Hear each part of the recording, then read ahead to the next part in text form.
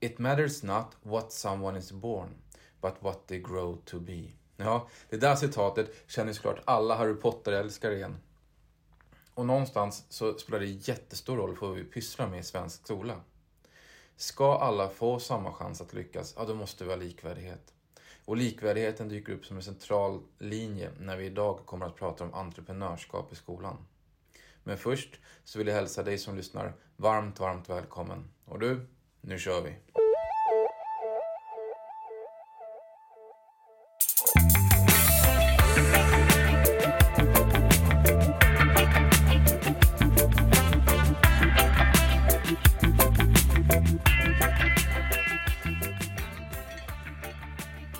Och det är ni såklart är välkomna till ytterligare ett avsnitt av Enström och Gausel. Här sitter vi igen.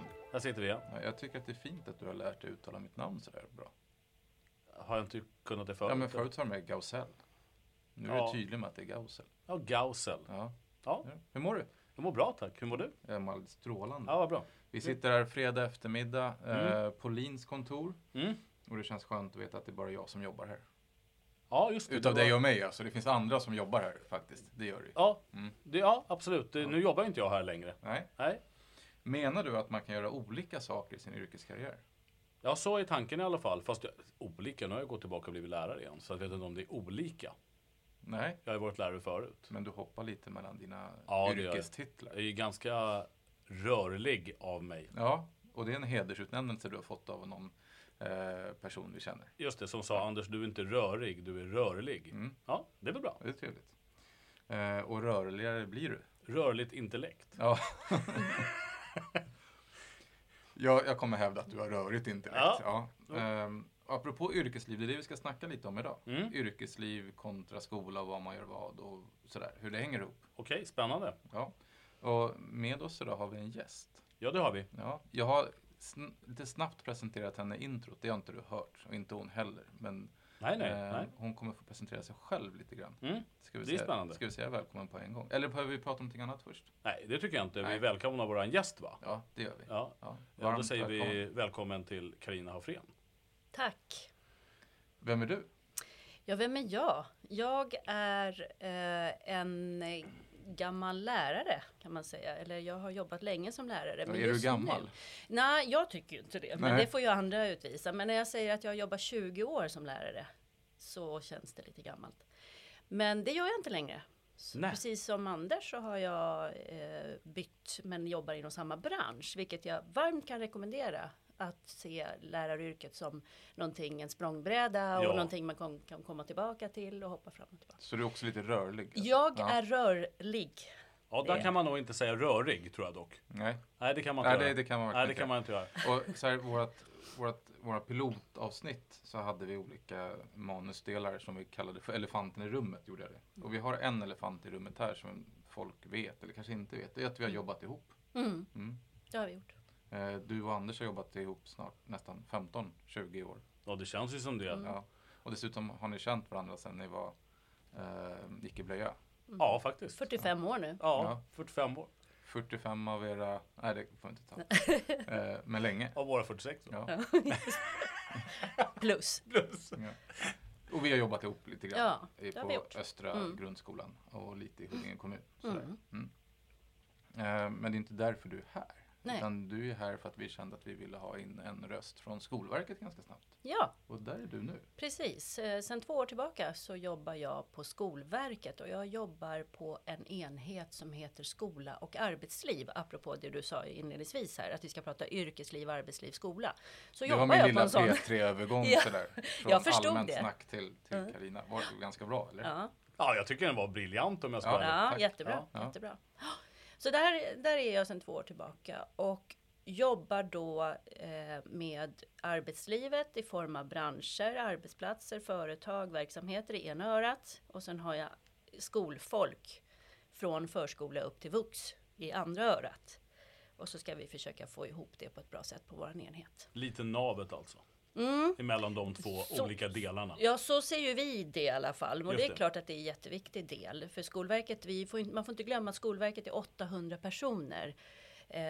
Och det betyder ju att vi håller på med en liten del. Men vi anser ju att det är den viktigaste delen. Såklart. För att det är ju därför man går i skolan. Ja. Jag kollade faktiskt in Skolverkets organisationskarta idag. Ja. Av en händelse. Mm. Så. Och jag kan förstå att det är 800 människor. Ja, vi skulle kunna prata mer om den i en annan podd, känner jag. Det finns vissa delar där som vi kan diskutera. Ja. Så. Men jag upptäckte en sak. Ja. Jag tror inte att 100% av Sveriges lärare vet vad Skolverket är. Håller med. Kan inte du då på någon sån här snabb resumégrej förklara vad Skolverket är och vad dess uppdrag är? Ja, det är det som är det viktigaste egentligen. När du har helt rätt tror jag, det märker vi när vi kommer ut. Dels måste man skilja på Skolverket och Skolinspektionen som är 2 olika myndigheter. Jätteviktigt. Det är någonting som vi meddelar alla som vi träffar därför att annars så står man på rad och i vakt när vi kommer och det vill vi inte för vi vill komma in och lära oss av lärarna som är de viktigaste experter vi har i det här landet. Men man har alltså en uppfattning om att Skolinspektionen och Skolverket är samma liksom enhet så. Precis. Och då tänker man, nu ska vi bli inspekterade här. Okej. Precis. Medan vi ofta när vi kommer ut i skolor är där rent informativt. Antingen för att vi ska säga något, bara sådär informativt. Men oftast faktiskt för att kolla och lära oss av det som händer. För hur ska man kunna tala om för våra uppdragsgivare som jag kommer in på snart. Om vi inte är ute i skolorna. Just det. Så att vi vill mest vara flugor på väggen. Eller bara liksom snacka med ungdomar eller barn eller elever eller lärare, rektorer. Ja, ni fattar. Ja. Vi jobbar också mycket mot huvudmän och det är ett knepigt ord. Men det är alltså de som äger skolan i form av kommuner eller privata fristående huvudmän. Och därför har vi ett låtsasord som heter huvudmän. Och det är jättebra att du förklarar det. För att det är också ett ord som folk i allmänhet inte vet vad det betyder. Precis, jag vet det. Men, och vårt uppdrag då, eller Skolverkets uppdrag är ju att vi gör ju inte så mycket på egen hand. En del saker får vi göra inom ramen för de uppdrag vi har. Men man ska nog komma ihåg att Skolverket får inte, vi är ingen beslutande myndighet utan vi är en förvaltningsmyndighet, vilket betyder att vi får uppdrag från regeringen. I rakt nedstigande led. Ja. Så att, och det är ju så att det kommer en budgetproposition som ju är ett förslag där det står hur mycket pengar Skolverket ska ha och vad de ska gå till. Det vill säga vad är det som regeringen just nu vill att vi ska satsa på. Den landar på Skolverket och där sitter det folk och en hel stab som bara sitter och delar ut uppdragen. Det här passar skola arbetsliv, det här ska gymnasieenheten ha, det här ska grundskolan ha, här ska allmän didaktik ha. Ja, ni hör ju, det är ju liksom mycket ord. Så ibland i debatter så ska man kanske komma ihåg just när de säger nu är Skolverket ute och cyklar för nu. Och då brukar vi säga, ja det kanske inte är vi som sitter på hojen utan ni får nog prata med dem som skruvar dit däcken, styre och pumpa cykeln. För det är regeringen. Och dit kan man gott vända sig. Man får hemskt gärna vända sig till oss också. Då kan vi delegera den frågan eller så. Men det är inte så att vi pratar med utbildningsdepartementet varje vecka. Det gör ju inte vi som jobbar som tjänstemän eller undervisningsråd som jag råkar vara. Utan det är ju våran generaldirektör som och hänger generaldirektören där, heter? Peter Fredriksson heter han. Som har varit lite blåsväder också. Ja, precis. Och det är alla generaldirektörer med all rätt. För det är en myndighet som ska granskas. Vi brukar vara noga med att vi är skattefinansierat. Vilket också skapar en självklarhet att vi ska granskas. Det ska synas vad vi gör för pengarna. Det ska synas att vi lägger det på rätt saker. Vi ska fråga. Det är därför vi är ute i skolorna. För att få lite vad behövs. Vad är det bästa sättet och sådär. Och ibland träffar vi rätt och ibland så blir det inte den effekten som vi hade hoppats på. Ungefär som i klassrummet. Exakt som i klassrummet. Jag skulle komma dit att det blir exakt som i klassrummet faktiskt. Ibland så träffar vi helt rätt och ibland så blir det bara fullständigt katastrof. Och det är väl en del av livet tänker jag. Men det var ganska skönt att få det där utrett tänker jag. Väldigt skönt. Som en slags bakgrund till huvudmän och Skolverket. Kan också vara en kvinna. Ja, absolut. Det är därför ett låtsasord. Jag vill kalla det ett låtsasord. Därför att det hörs bara i sådana här sammanhang. Ja. Och det kommer ju av att det är ju inte bara kommuner som har skolor nu för tiden. Nej, utan det och därför så var man tvungen att hitta på. Förut så sa man alltid kommunen. Just det. Men det kan man inte säga nu längre. Bra. Det kom väl ett uppdrag. Vad heter det när ni får uppdrag från uppifrån? Ja, det heter regleringsbrev. Regleringsbrev. Och det kommer ett nytt nu precis i dagarna? Ja, det brukar komma precis efter jul där kom det tror jag. Och så några andra dök in nu. Men vi har fått ett nytt sånt. Och det här kanske inte du får uttala om nu för att det står i regleringsbrevet. Men det står ju betyg årskurs 4 igen. Det stod ju med där. Ja, jag vet och den fick du hojt om förra gången. Har du ändrat åsikt på någonting? Att jag tycker att det är bra med betyg i årskurs 4 nu helt plötsligt 3 veckor senare. Nej, det tycker jag verkligen inte. Men om man letar aktivt efter försöksskolor, visst är det så? Som ska prova på. Frågan är om de får någon. Det tror jag. Du tror det? Jag är helt övertygad. Jo då. Ja, okej då. Ja, säkert då. Det gör inte förslaget eller liksom bättre tycker jag. Nej. Det gör det snarare ännu sämre. Men det var bara en sån sak som jag reagerar på bland mycket annat. Men vi behöver inte gå in på hela den. För kommer vi inte hinna idag. Nej, för du har annat då på ditt schema va? Ja, jag har massa saker på min lista. Nu får det låta som att jag är boss här plötsligt. Ja, du är ju det. Ja, det var ju det vi kom överens om första avsnittet. Det känns lite så. Förutom att Anna Kiltorp är chef. Det var det just det. Ja, precis så. Alltid. Och din roll, det var vi inne på, och det hette undervisningsråd. Ja, det är min titel. Ja. Och om man ska vara väldigt noga så är det så att jag inom skola och arbetsliv har ju jag ett speciellt uppdrag. Eller 2 egentligen, ett till som jag har fått nu. Men vad jag lägger min mesta tid på och har gjort de här 2 åren, det är att jobba med den lilla raden, de raderna i läroplanen som handlar om entreprenörskap i skolan. Och mitt andra uppdrag ska ju faktiskt att jag ska jobba med lärlingsutbildning, vilket ska bli väldigt, väldigt kul. Vad roligt. Ja, det är ju kul. Och välbehövligt. Ja, verkligen. Det är det. Och där är det ju skola och arbetsliv. Pratar om att ligga nära varandra. Ja, de är väldigt nära varandra. Så de är gifta. Ja, faktiskt. Och det är kanske lättare att där och då komma på varför man går i skolan. Ja. När man har arbetsliv. För då ska man gå minst 50% ska ju vara på en arbetsplats. Så det ska bli jättekul. Har det varit svårt att få arbetsplatser som tar emot de här studenterna som det då heter? Eller har det varit lätt? Det är alltid en utmaning. Är det. Och det handlar ju om att alla organisationer och alla verksamheter är ju slimmade idag. Det vill säga att det är precis så många och gärna lite färre än vad man behöver. Vilket gör att det är klart att det är svårt. Så att, men de branscher som har förstått att de behöver arbetskraft framöver. De är med. Och de är ju med och utformar också läroplanen ska jag ju säga. På yrkesprogrammen så har ju de via våra programråd så är de med och får prata om vad som ska vara relevant och vara med. Nu kan man ju inte ändra läroplanen varje år för det skulle vara jobbigt att vara lärare då. Så där får vi stoppa. Men samtidigt så är det viktigt för Skolverket att prata med branscherna och höra, tycker ni att läroplanerna är up to date? Det tycker de aldrig. Nej. Och det är så det ska vara ju. Men samtidigt så får vi stå för att ungdomarna också ska få en bildning. Inte bara utbildning mot yrkeslivet utan de ska ha en bildning ifall man inte vill jobba på ett visst sätt på en viss arbetsplats med ett visst yrke hela livet. Så ska man ändå ha sin bredd. Man ska ha möjligheten att byta inriktning i sitt liv. Och det känns viktigt. Det är viktigt. För det kommer de att göra jättemånga gånger de eleverna som går i skolan nu. Och de som inte har börjat i skolan kommer att byta ännu fler visar forskning. Ja. Och hur rustar man elever för det? Oj. Det är en sån här... Nu har jag så mycket att säga så nu ska jag bara... Ja. Det är nästan så lustigt bara bita mitt tunga. Men vet du vad, jag tror inte du behöver göra det. För att jag tänkte, vi märker nu engagemanget hos Carina. Det är ju galet stort. Och jag har skrivit en sån här fråga på mitt papper nu som står så här, drivkraft, frågetecken. Jag har varit lärare i 20 år och jag kände det då som lärare och jag såg drivkraften redan då. Skulle du kunna sätta ord på vad det är som driver dig? Jag tror det. För det är väl någonting som man bör påminna sig om varje gång när man är lärare framförallt, men även i andra yrken. När det kanske inte riktigt går som man vill. Läraryrket är ett tufft yrke med ups and downs. Och jag tror att det är viktigt. Så att jag har väl, drivkraften för mig är ju hela tiden studsa frågan. Vad har vi skolan till för? Vad är utbildningen till för? För den personen, för den personen, för den personen. Vad är min undervisning relevant för? Vad ska hända sen liksom, när de går ut härifrån?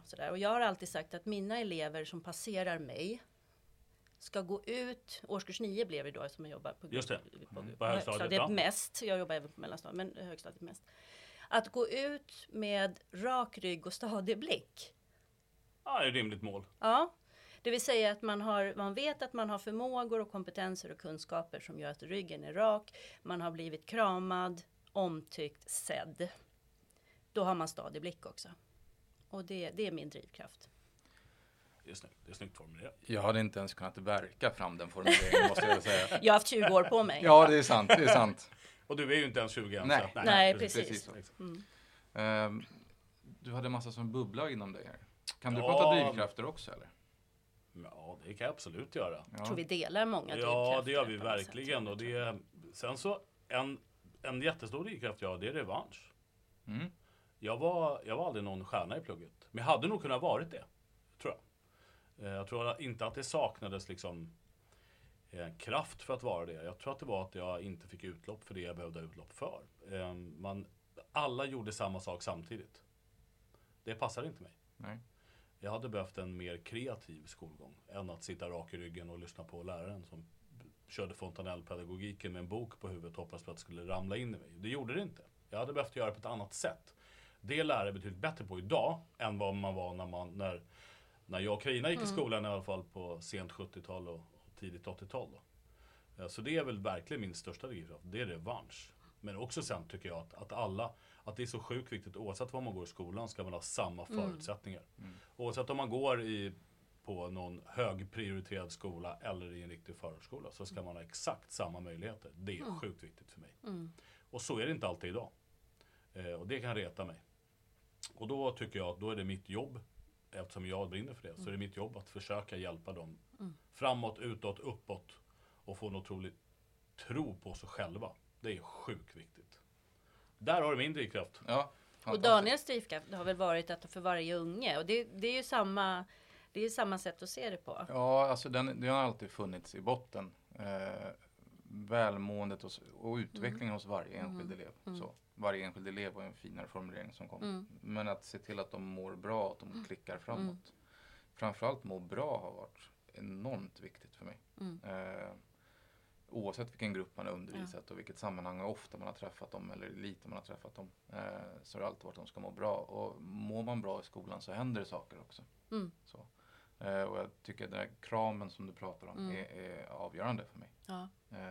Det finns något som förnyser åt relationsbyggande. Jag tycker att det är grundläggande. För annars så händer ingenting med människan. Nej. Däremot kanske man blir duktig på att berätta historier som lärare, men man når inte eleverna. Nej. Så den är helt klart avgörande. Och för vem berättar du historien då? För mig själv. Så. Exakt. Och det är faktiskt därför du är lärare, va? Ja. Ja. Och jag brukar inte skryta med att jag har enorma ämneskunskaper, även fast de är goda liksom så. Men jag brukar skryta med att jag är duktig på att bygga relationer med elever och få dem att ticka. Ja. Och det skryter jag med rak rygg och stadig blick. Så drivkrafter är viktiga, tänker jag. Ja, det är sjukt viktigt. Och det är en sak att vi lärare har en drivkraft, men att hitta elevens drivkraft är ännu viktigare, kan jag tycka. Och det tror jag att man gör med en kram eller en klapp på axeln eller att ha en schysst relation med alla. Nu vill inte alla kramas, så att det är inte så att vi inte springer omkring och kramas i tid och otid, det är inte det. Men att hitta den kontaktytan för att nå varje elev och få dem att fatta att det här kan jag, det här fixar jag, det här blir bra för mig.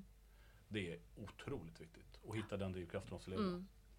Lyckas man med det, då kommer man säga hoppa och då kommer de fråga hur högt ska jag hoppa. Ja, så är det. Men jag tycker att det är intressant det du säger med att du hade en revanschlusta från skolan själv. Det har inte jag. Alltså jag gick ut med 3 och 4 i högstadiet. Perfekt, jag bara gled med. Det var ju ingen som satte press någon gång. Lite mellanmjölk alltså. Mellanmjölk. Jag behövde inte göra mer. Nej. Och det berodde kanske på att kvartssamtalen gick ut på att jag var snäll och trevlig. Så. Och sen så var man klar. Men det var ingen som satte kraven. Jo, en idrottslärare och då fick jag 5. Så. Ja. Kravlöst är aldrig bra, va? Nej, jag tror inte det. Så kram och krav.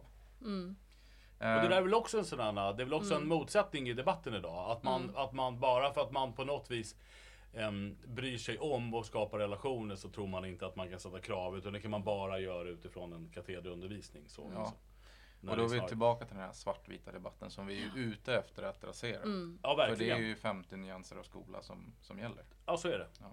Alla ska fram. Alla ska fram. Yes. Relationsbyggande är viktigt. I det ingår krav, för annars bygger man ingen relation. Nej. Så. Nej.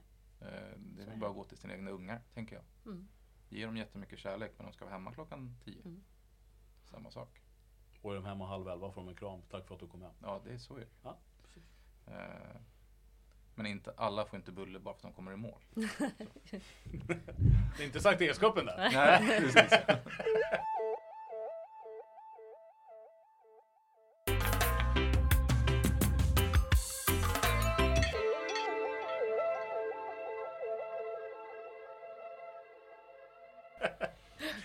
Förra avsnittet pratade vi ämnesövergripande arbete. Din relation till det? Nödvändigt om jag pratar som lärare. Jag jobbade mycket så.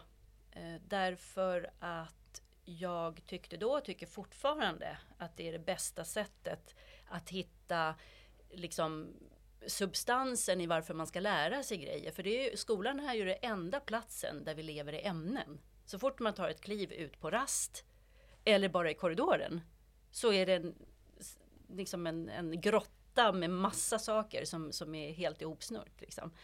Men i skolan och i klassrummet då ska man helt plötsligt börja bryta isär dem. Och jag tycker med erfarenhet av undervisning så tycker jag mig se att att eleverna ser varför man ska lära det. Man får en helhetsbild varför det är viktigt. Man får en helhetsbild vad det är för någonting. Dessutom så är det ju så att om man ska följa läroplanen och direktiven kring betygssättning och bedömning, som är ju faktiskt en sak som lärare måste ta tag i oavsett hur man undervisar, så tyckte jag också att det fanns fördelar i att jag kunde prata med en annan lärare och fråga om de har sett samma förmågor som jag var ute efter. Eller jag tyckte att någon kanske inte hade visat det, så kunde jag gå till en annan lärare och säga, har du sett någonting av det här? Så att jag tycker man kan säga både motivationshöjande, det var mer stimulerande för mig som lärare för att helt plötsligt så fick jag ta del av andra lärares kunskaper. Mm. Sen tror jag en annan sak är att jag är lite tveksam till alltså det krävs mycket om ämnessamverkan. Men när man väl har kommit, alltså som lärare då tänker jag. Ja, men det handlar nog också om att vi kanske lite till mans, vi har väl aldrig lärt oss riktigt att driva projekt. Vi tror ju att man får det i lärarutbildningen, driva projekt, det gör lärare hela tiden, så det kan man. De frågorna som jag får nu, när jag jobbar mycket med ämnessamverkan och entreprenörskap då, som jag ska förklara mer sen hoppas jag.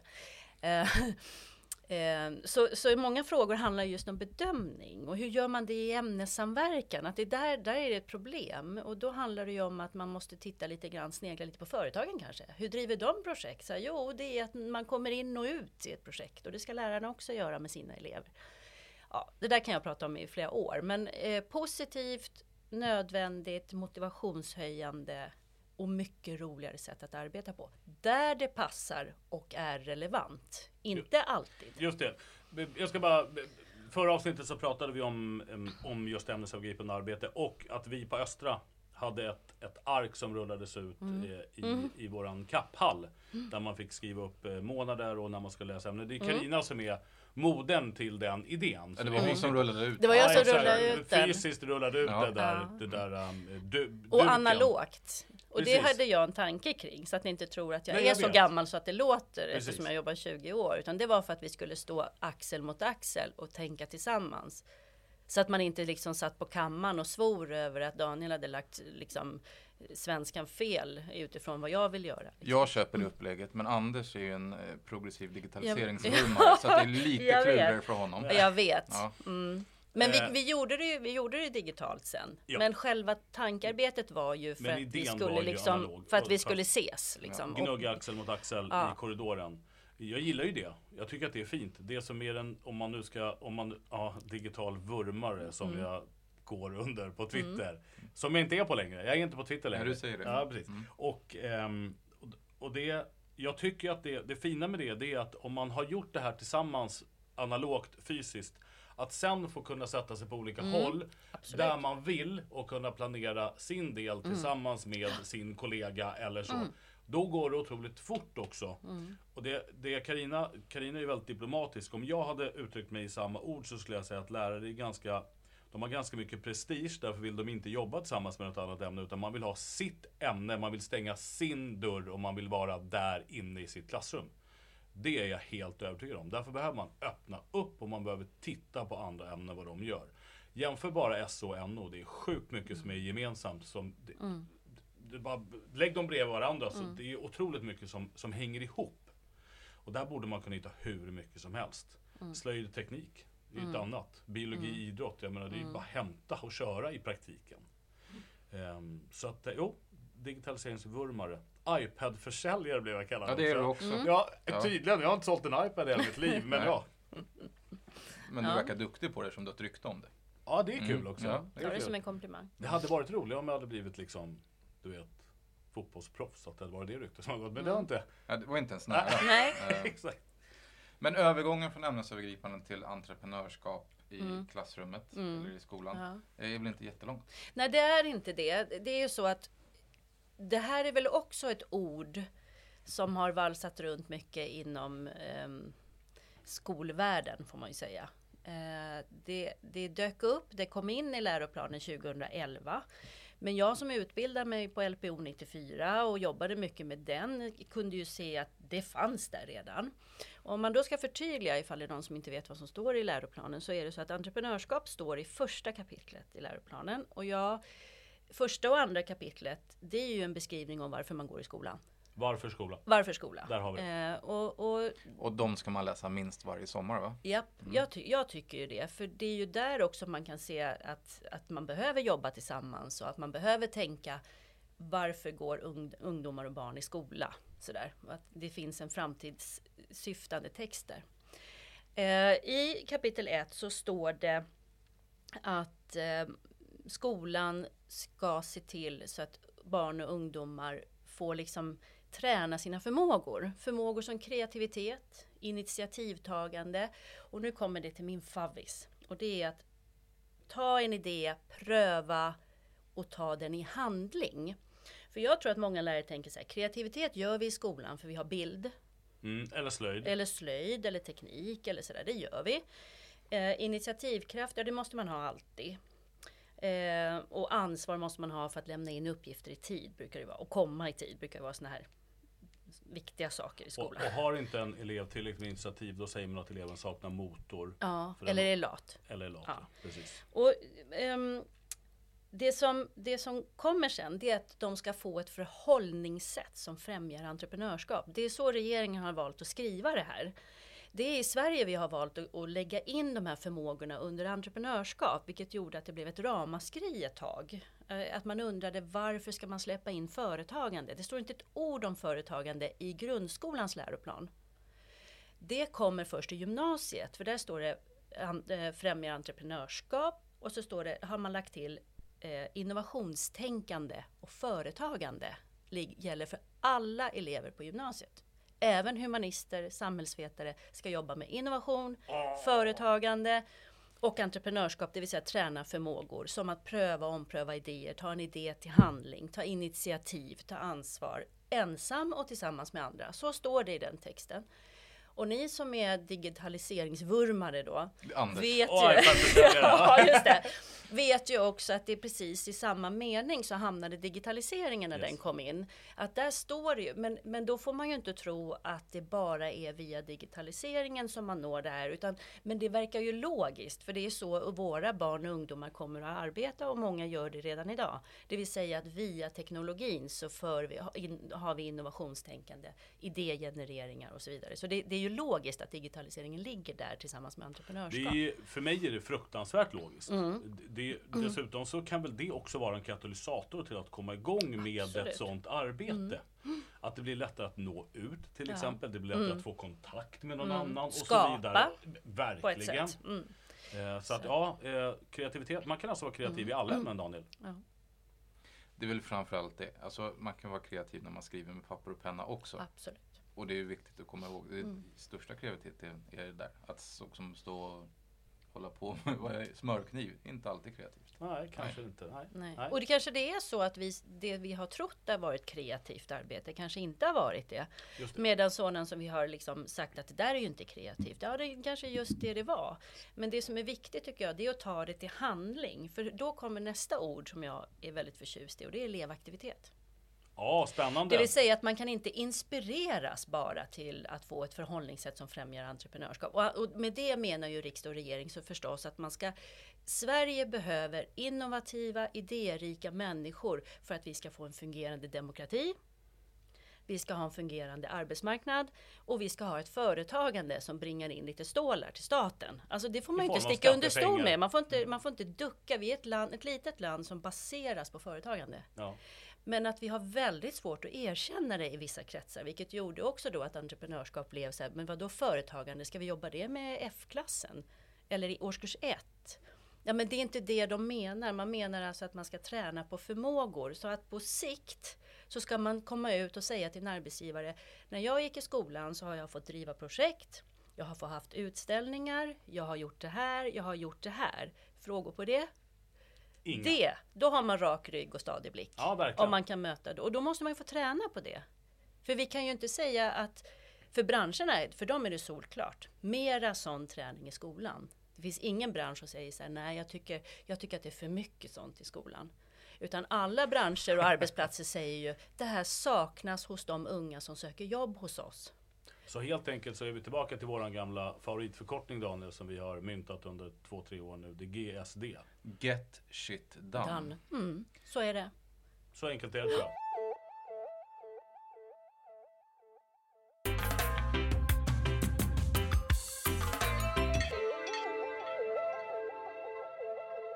Men det som är intressant, för att börjar man skolla så här artiklar kring entreprenörskap eller entreprenöriellt lärande, så redan 2012 och sen dess så står ju entreprenörskapet för det som även du blir beskylld för och även jag då i viss mån för flummet, för flumskolan. Ja, det stämmer. Och är det bara för att det är liksom förmågeanknutet eller vad bygger man det på? Varför är det flummigt för? Ja, alltså man kan ju, det undrar jag också. Och det gör man faktiskt på Skolverket. Så undrar man vad det är i flummet. Och jag tror att skulle vi prata med våra uppdragsgivare, det vill säga faktiskt alla våra uppdragsgivare i riksdag och regering, så skulle de också ställa samma fråga. Det vill säga att vad är det med det som är flum? Jag tror ju att varje undervisning där man lägger det helt och fullt i knät på den som ska lära sig, att man ska lära sig. Det vill säga att man lägger allt ansvar på eleven. All sån undervisning är dålig undervisning. Eller hur? Ja. Och det spelar ingen roll om du står vid katedern, om du står längst bak, om du står på huvudet. Eller om eleverna liksom bara får så här, du ska lära dig om andra världskriget. Hej, vi syns om 2 veckor, då ska uppsatsen vara inne. Så går läraren. Ja, men jag känner inte igen den där skolan, för jag har aldrig sett den. Jag har aldrig sett upplevt den. Nej. Och jag anser ju att den här debatten kommer sig av att man behöver någonting att skylla på. Jag som jobbar med entreprenörskap som uppdrag, det vill säga att jag har fått regeringens uppdrag att se till att skolorna liksom hjälpa dem med det här arbetet. Jag skulle ju älska om man kunde säga att betygen och PISA-resultaten har gått ner i Sverige för att ungdomarna har lärt sig så mycket entreprenörskap. Då hade jag bara, men då är det lätt ordnat. Då svänger vi på det. Men så är det ju inte. Det är ju inte därför som resultaten har gått ner. Och då behöver man en syndabock. Och då blev det här. Och då tar man den dåliga undervisningen, är det egentligen. Det är den som är bekymmersam.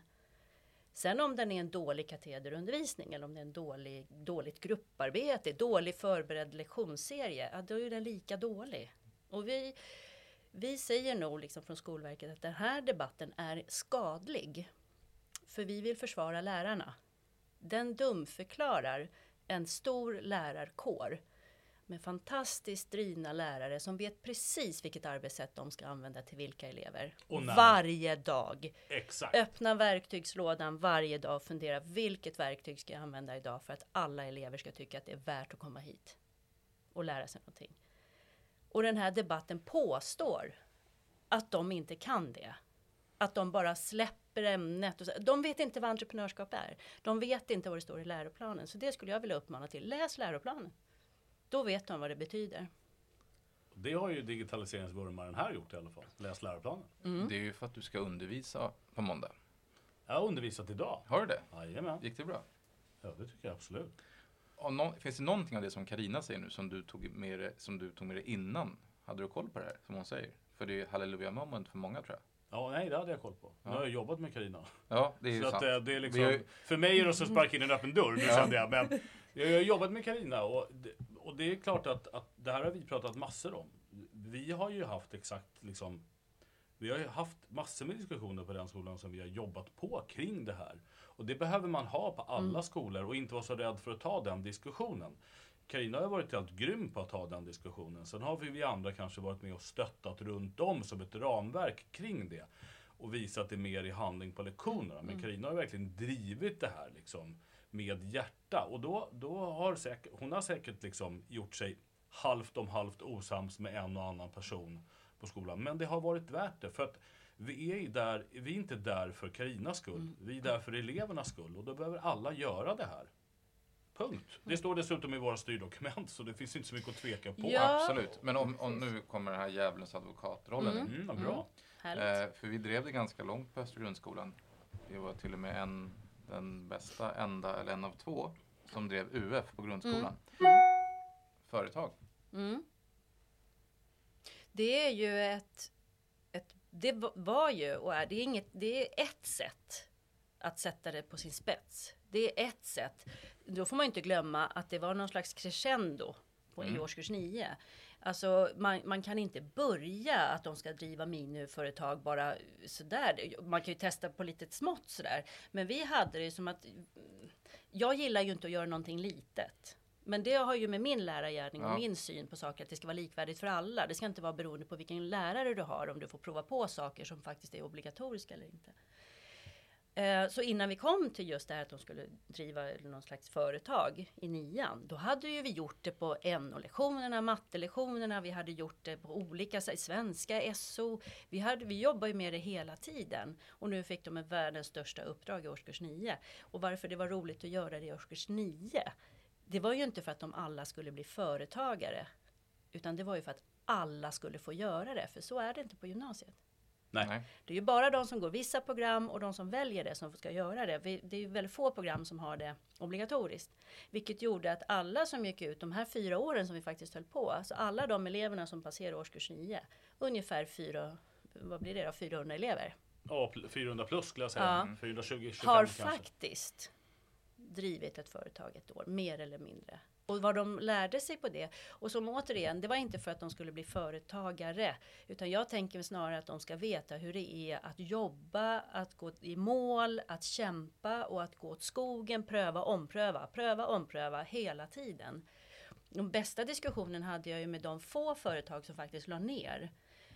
Där de var tvungna att ha ett avslutningssamtal med mig innan de fick lägga ner. Och där vi kunde konstatera att de kunde ju se på sig själva och säga, vi tror, en tjejgrupp sa till mig, vi är ju sådana som aldrig går i mål med något.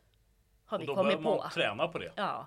Och det var deras analys. Jag sa, varför gick det fel? Liksom, vad var det? Ja, men det där måste vi jobba med. Vi har kommit på det nu. Jag vill bara säga en sak i anslutning till det. När 9:orna drev sitt UF-företag då fick alla lärare 1 eller 2 företag att vara mentor för. Så vi träffade dem en gång i veckan. I vårt fall var det på torsdagar. Då träffade man sina företag en kort stund för att stämma av läget och kolla läget. Det var sjukt lärorikt för oss lärare. För vi fick också dessutom lära känna eleverna. Jag hade ju några elever som jag inte ens undervisade normalt så att säga. Det var otroligt lärorikt att få sätta sig in i deras arbete och se hur de tänkte och vad de gjorde och vad deras plan var. Det var oerhört nyttigt för oss vuxna också. Inte bara för eleverna, vill jag bara påpeka. Och det, som sagt, det här var ju ett sätt att göra det på, vilket var väldigt stort. Så det finns ju massa olika sätt att göra det. Vi hade lika bra kunnat dragit ihop operationsdagsverke under 1 år eller samla ihop pengar till välgörande ändamål, alternativt jobba i något annat projekt och ha en utställning eller musikal. Alltså det hade inte spelat någon roll, men grejen för vår del var ju att det skulle vara alla. Just det. Oavsett hur bra man har lyckats i skolan före och efter eller det. Eller vem man var och vilka föräldrarna är. Så skulle man faktiskt ha provat på det en gång. Bara för att känna hur det känns att jobba. För det är ju ett arbete. Det var ju liksom, intraprenör är lika viktigt som entreprenör. Ja visst. Jag tyckte att det var supersnyggt. Jag gillade ju verkligen det. Jag tyckte det var härligt. Det gjorde jag också. Ja. Det är bara att ibland så måste jag vända mig mot ordet projekt och när det blir för stort och bundet. Jag vet, din roll är att vara den tråkiga snubben. Den tråkiga. Ja. Och apropå tråkigt, så vad säger forskningen då? Om man jobbar utstuderat med entreprenörskap, vad händer? Och för forskningen är viktig som ett klubbträ i skoldebatten. Absolut. Det är inte så mycket för den enskilda läraren som ska förhålla sig till styrdokumenten. Men man blickar framåt. Kommer det leva kvar? Ja, det finns ingenting som säger att regeringen liksom kommer att ducka på det här kravet. Att alla elever ska få träna de här förmågorna och i gymnasiet träna innovation och företagande. För då har vi lite svårt att förklara varför vi ska gå i skolan helt och hållet. Det finns ingenting som tyder på att de ska dra ner på den ambitionen. Oavsett färg, politisk färg skulle vi också vilja understryka eftersom det har varit lite olika färg. Bud och så. Alla har liksom sagt att det här ställer vi upp på för Sverige behöver det om man ska se det riktigt uppifrån. Så det kommer leva kvar. Det tror jag alldeles absolut. Forskningen, det här är ett av de absolut svåraste sakerna att mäta, lika väl som det är svårt att mäta motivation.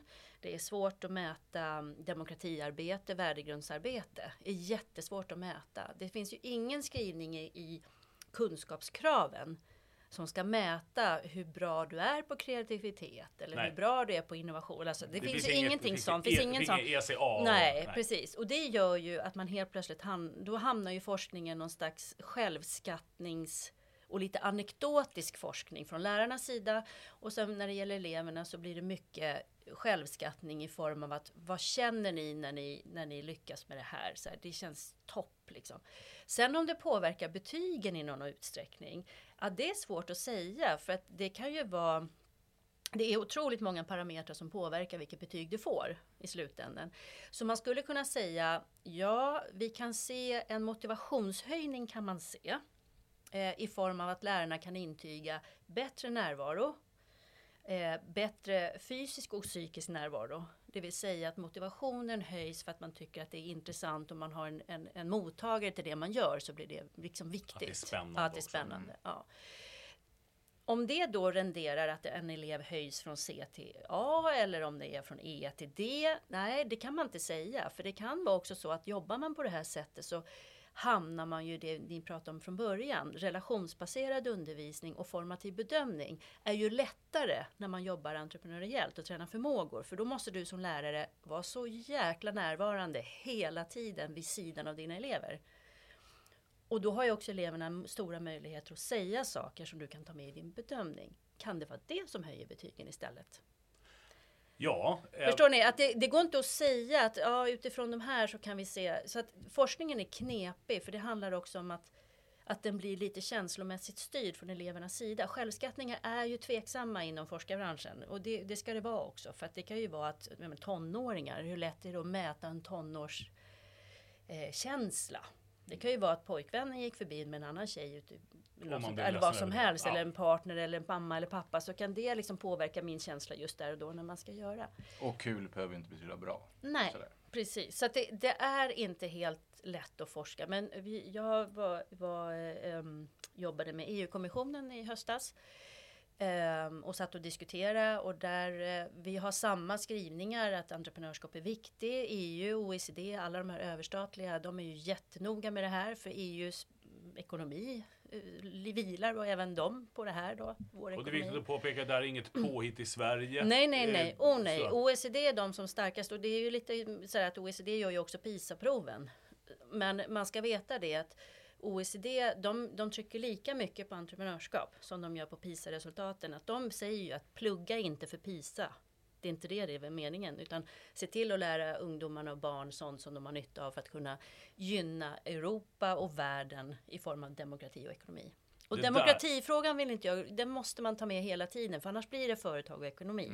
Men det handlar också om att bli en aktiv demokratisk medborgare. Det där, skoldebattörer, det lyfter inte upp när PISA-resultaten lyfts fram. Nej. Det är 2 helt skilda saker. Så att skärper vi till oss på det tycker jag.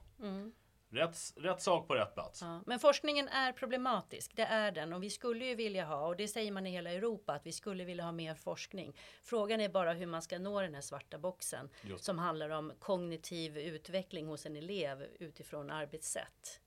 Eftersom vi också lär oss på så olika sätt. Sådär. Ja, men det kommer. Det är ju jättesvårt, för att egentligen behöver man ju då 2 elevgrupper med exakt samma bakgrunder.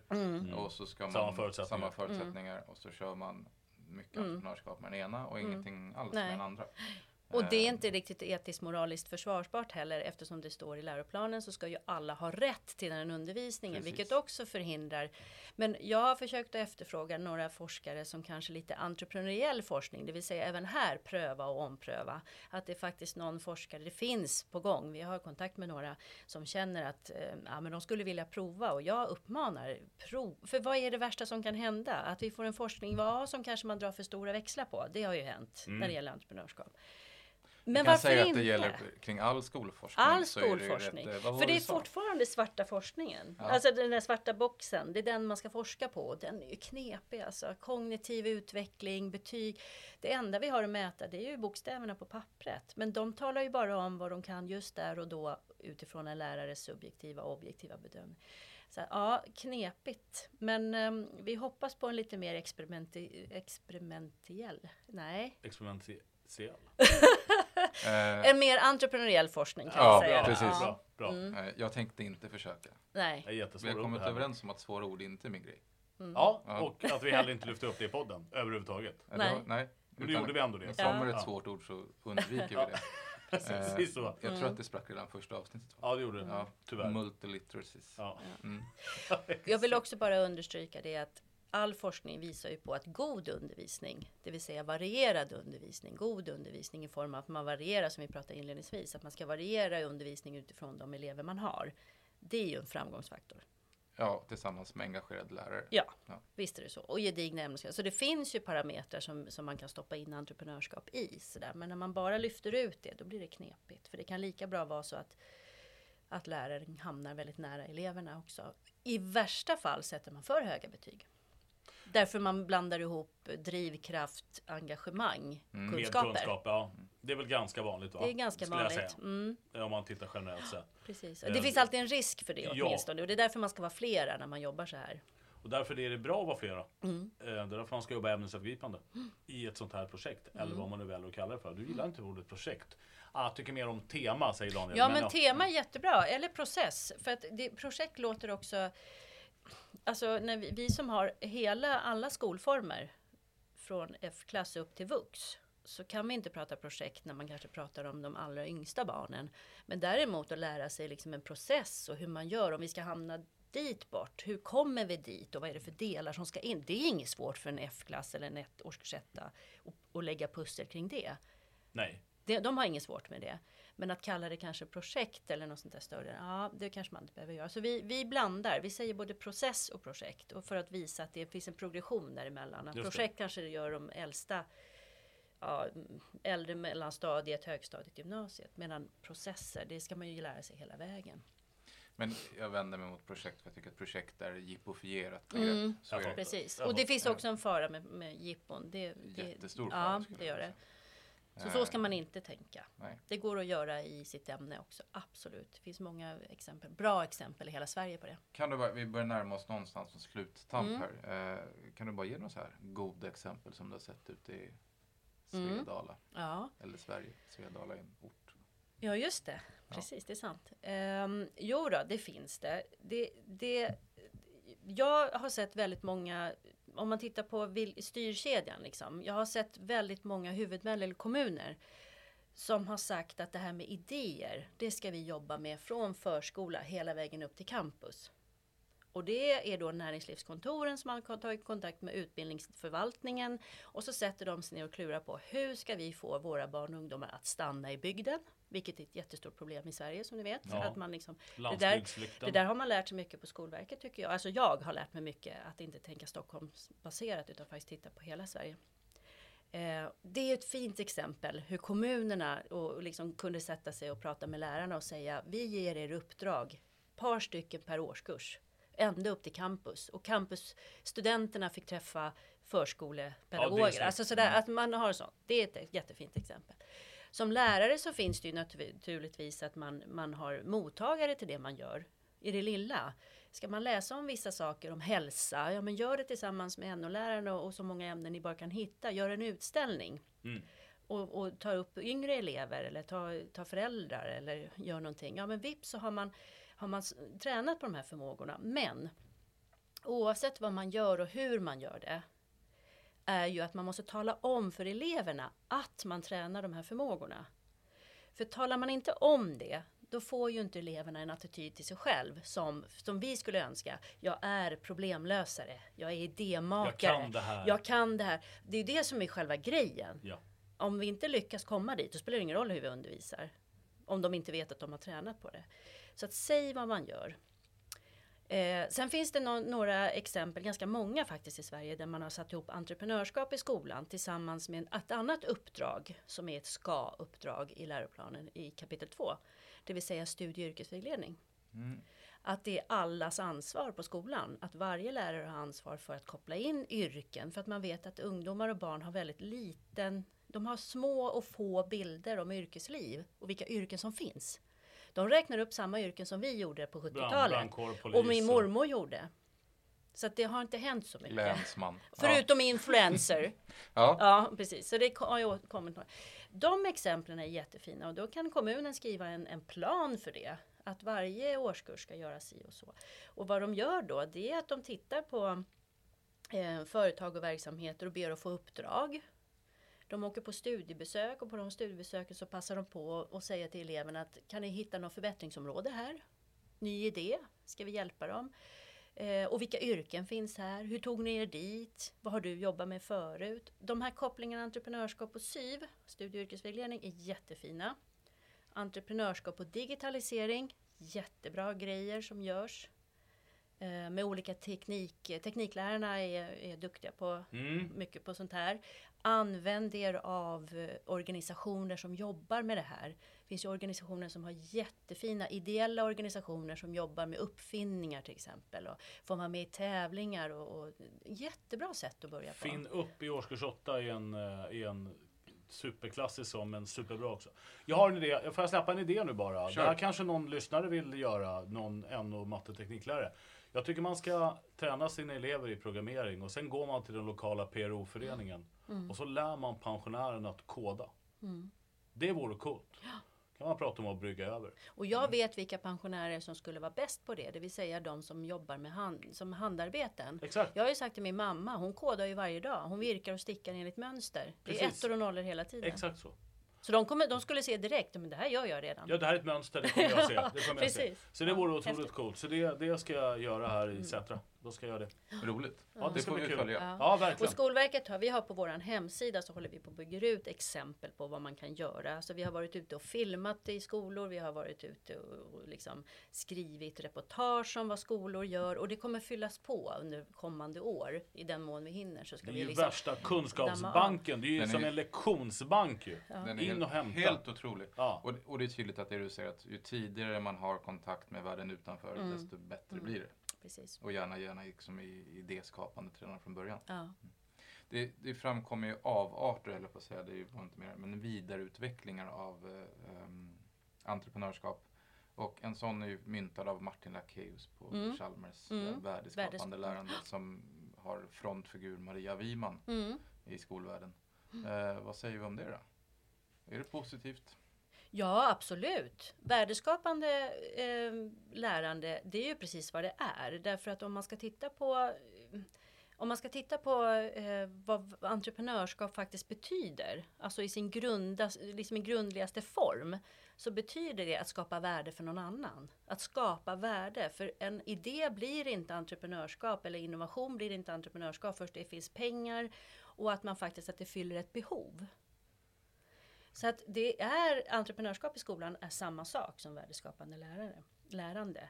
Om man tittar på att man tränar då de här förmågorna. Om man bara lär sig företagande i skolan, att då är det inte säkert att effekterna blir lika starka. För då lär man sig egentligen företagsekonomi. Och det är inte riktigt samma sak. Så där är Martin Lackius och vi är helt överens. Att det finns, vi har inga problem med värdeskapande lärande. Men vi använder entreprenörskap i skolan för det är samma sak. Same but different words. Ja, och det är helt okej. Ja, det är supersnyggt. Jättebra ju. Vi tar med oss den frågeställningen till... Vi kommer träffa Maria Wiman inom några avsnittsradie här. Ja, det gör vi. För att hon är ju tydlig med att det heter värdeskapande lärande. Då ställer vi henne mot väggen. Ja, det gör vi. Ja. Nu jävlar. Ja.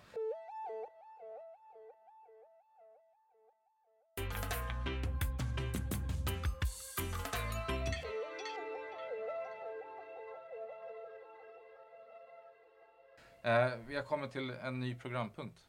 Jaha, ja, spännande. Jag hittar på den själv. Ja, vad heter den programpunkten? Svart eller vit. Ja, okej. Ja. För att komma ifrån det här med 50 nyanser av... Eller för att komma till 50 nyanser av skola helt enkelt. Skulle vi inte riva den svartvita muren, sa vi? Jo, men just därför så måste man ta ställningstagande. Ja. Okay.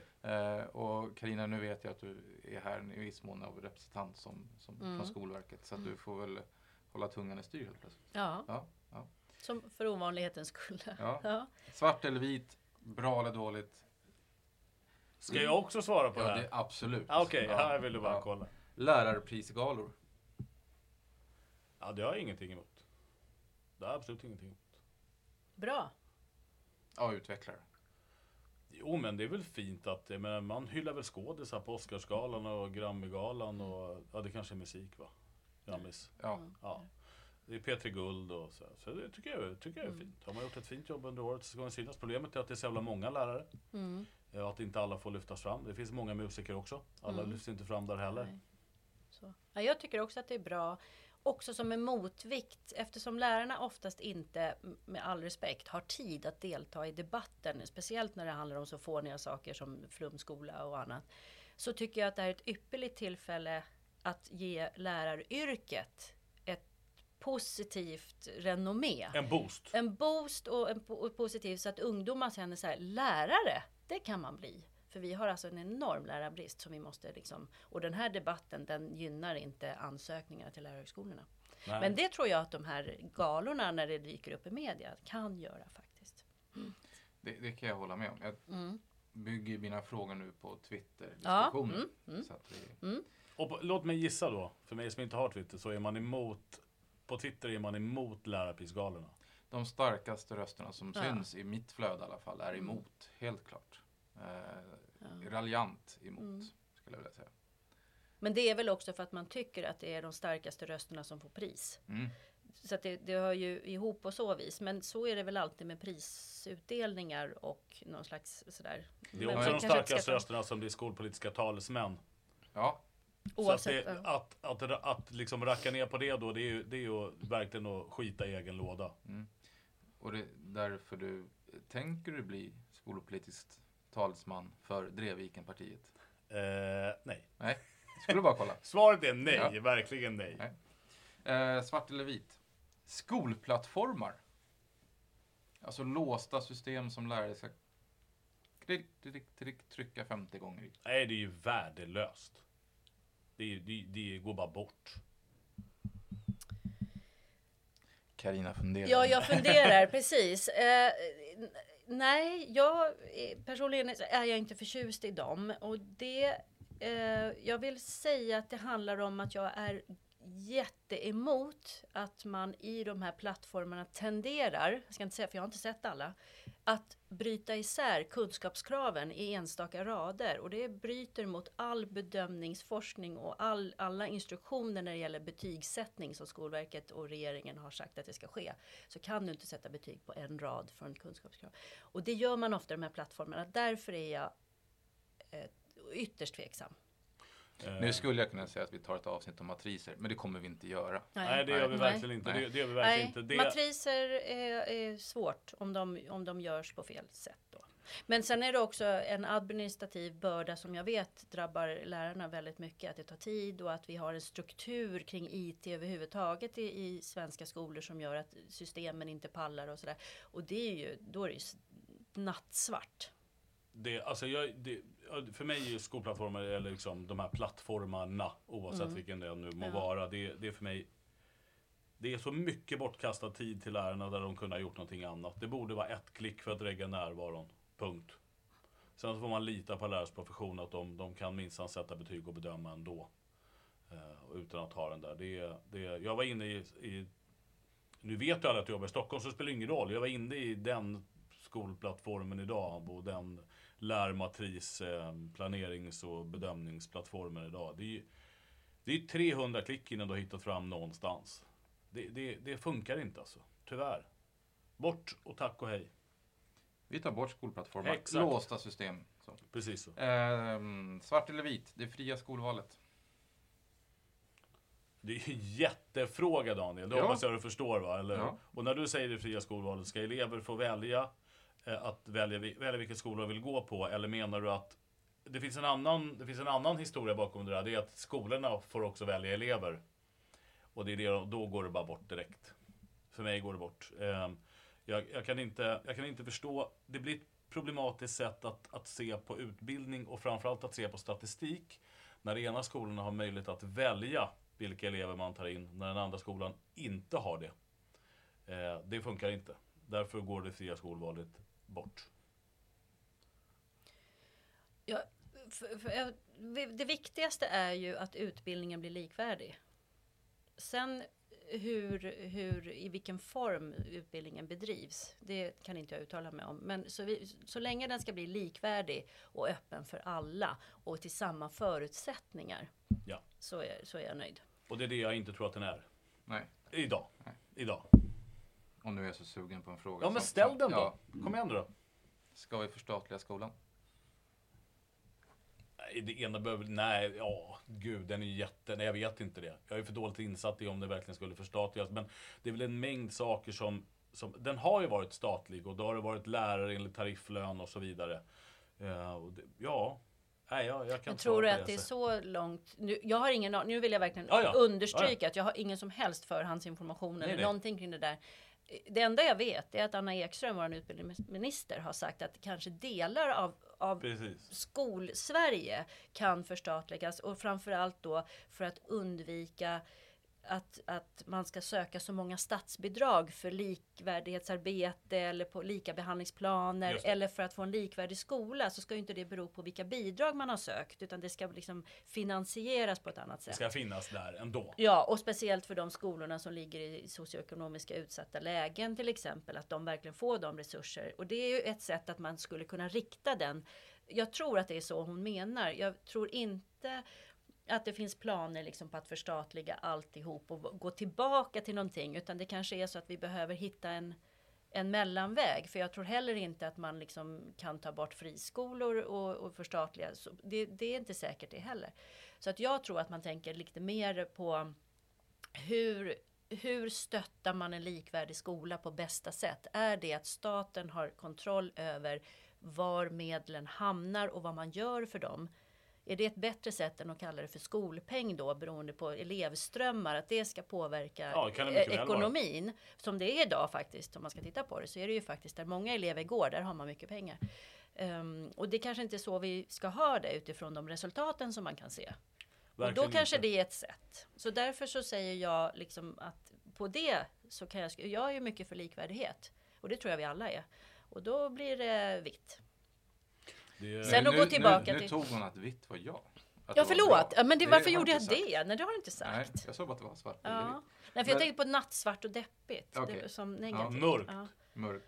Ja. Jag tror också att vi kommer hamna någonstans där framöver. Vi kommer inte hamna i en pre-Göran Persson-period. Nej. Vi kommer hamna någonstans nytt. Som gynnar likvärdighet. Om du inte ville ha ett avsnitt av Enström och Gausel om matriser, så skulle ett avsnitt kunna handla om förstatligande av skolan. Det kan du göra. Exakt. Har du några gäster på gång då? Eller? Det räcker väl med att Carina är här. Det finns andra som kan uttala sig mer, som är mer pålästa. Anna Ekström kan ju absolut komma hit och uttala sig om det. Det vore jättekul. Ja, det vore grymt. Ja. Vi ska avslutningsvis köra allitterationen Anders applåderar. Anders applåderar 3 applåder för det här ordet som jag pratade om hela avsnittet. Entreprenörskap i klassrummet. Jag ska hitta tre grejer och att applådera åt. Ja. Det skapar... förlåt. Och jag har inga applåder utan det är bara för att det är en allitteration. Ja, så kan vi göra. Det är bra, eller det skapar ett samarbete lärare till lärare. Det är bra. Det är superbra.